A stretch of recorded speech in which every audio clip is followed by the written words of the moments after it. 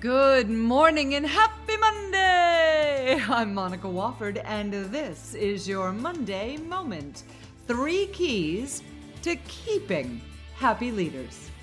Now, in many organizations, from law enforcement to utilities to corporate America, recruitment and retention challenges are rising. The question becomes, how do we find good people? And once we have them, how do we keep them? It's a common question, and one most commonly answered with a request for an increased budget.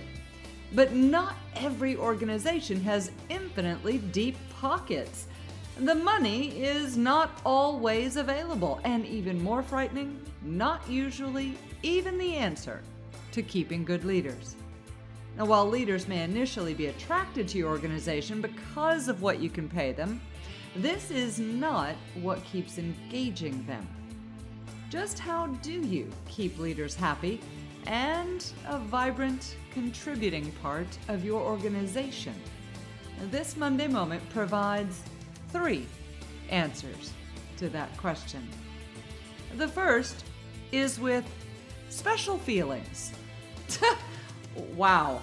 If one just reads the headlines and sees one that says special feelings, that may conjure some non-leadership images. Well, go with it.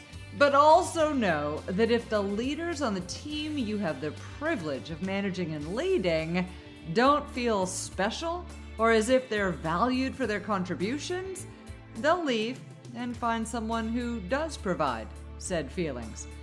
Often the buzz phrase here is, "What have you done for me lately?"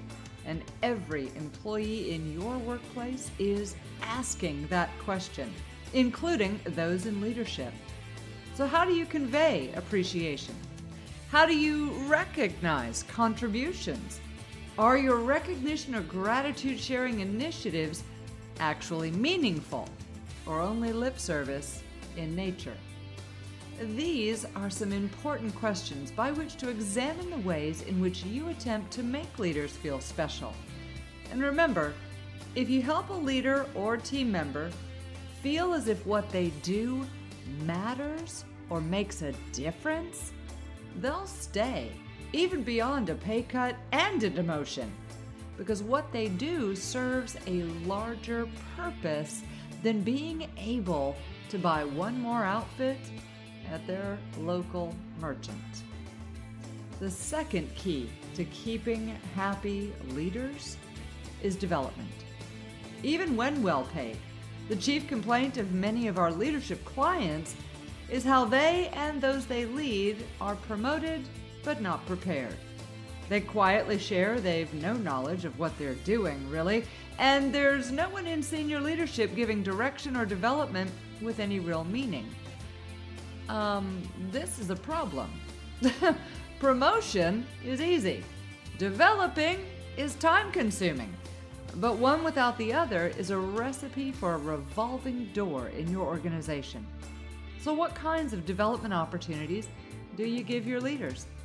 If you send them to classes or to conferences for learning and skill building, be sure to have pre- and post-debrief meetings to set expectations and reinforce learning retention. If you bring in training, ask them what they've learned and spend time with the trainer to ensure a cohesive, non-conflicting with your culture message. Development is imperative, as those leaders who stagnate will find ways to grow elsewhere. In fact, a CFO once said to a CEO, "Isn't this training too expensive?" The CEO's response? Not nearly as expensive as it will be to replace these leaders if we don't train them. And the third key to keeping happy leaders, well, it may surprise you because it's permission. But if you're fortunate enough to work in an organization that values team members and provides development, you likely don't have this last issue as a missing element. If you work in a company that feels more like a family than a group of team members, permission has likely already been given many times over. Yet one key to keeping happy leaders is to give them permission to take care of themselves and their families. In other words, recognize that it's a supremely healthy response for a leader to say, I need a mental health day, or for a leader to prioritize their well-being or needs of their own family. Certainly, this permission can be used to the person's advantage and get out of hand, and yes, that must be monitored. But in most cases, expecting a leader to work tirelessly without ever shifting priorities to their own personal needs spurs a desire for them to find things like satisfaction, quality of life, and that ever elusive work-life balance at another company. Whether it's permission, development, or special feelings your organization might be missing, the three keys have one important ingredient in common. To keep happy leaders, and to keep your leaders happy, engaged, and contributing, care about them. Follow that with hiring only leaders who also care about others, and the expense of consistently replacing leaders will dramatically decrease, as will your time spent worrying about who's on your bench to jump in when the next leader happens to leave. You spend all that time to interview, qualify, and bring them in, so why not spend at least a little of that time focused on keeping them? I'm Monica Wofford, and that's your Monday Moment. Have a great Monday, an even better week, and of course, stay contagious.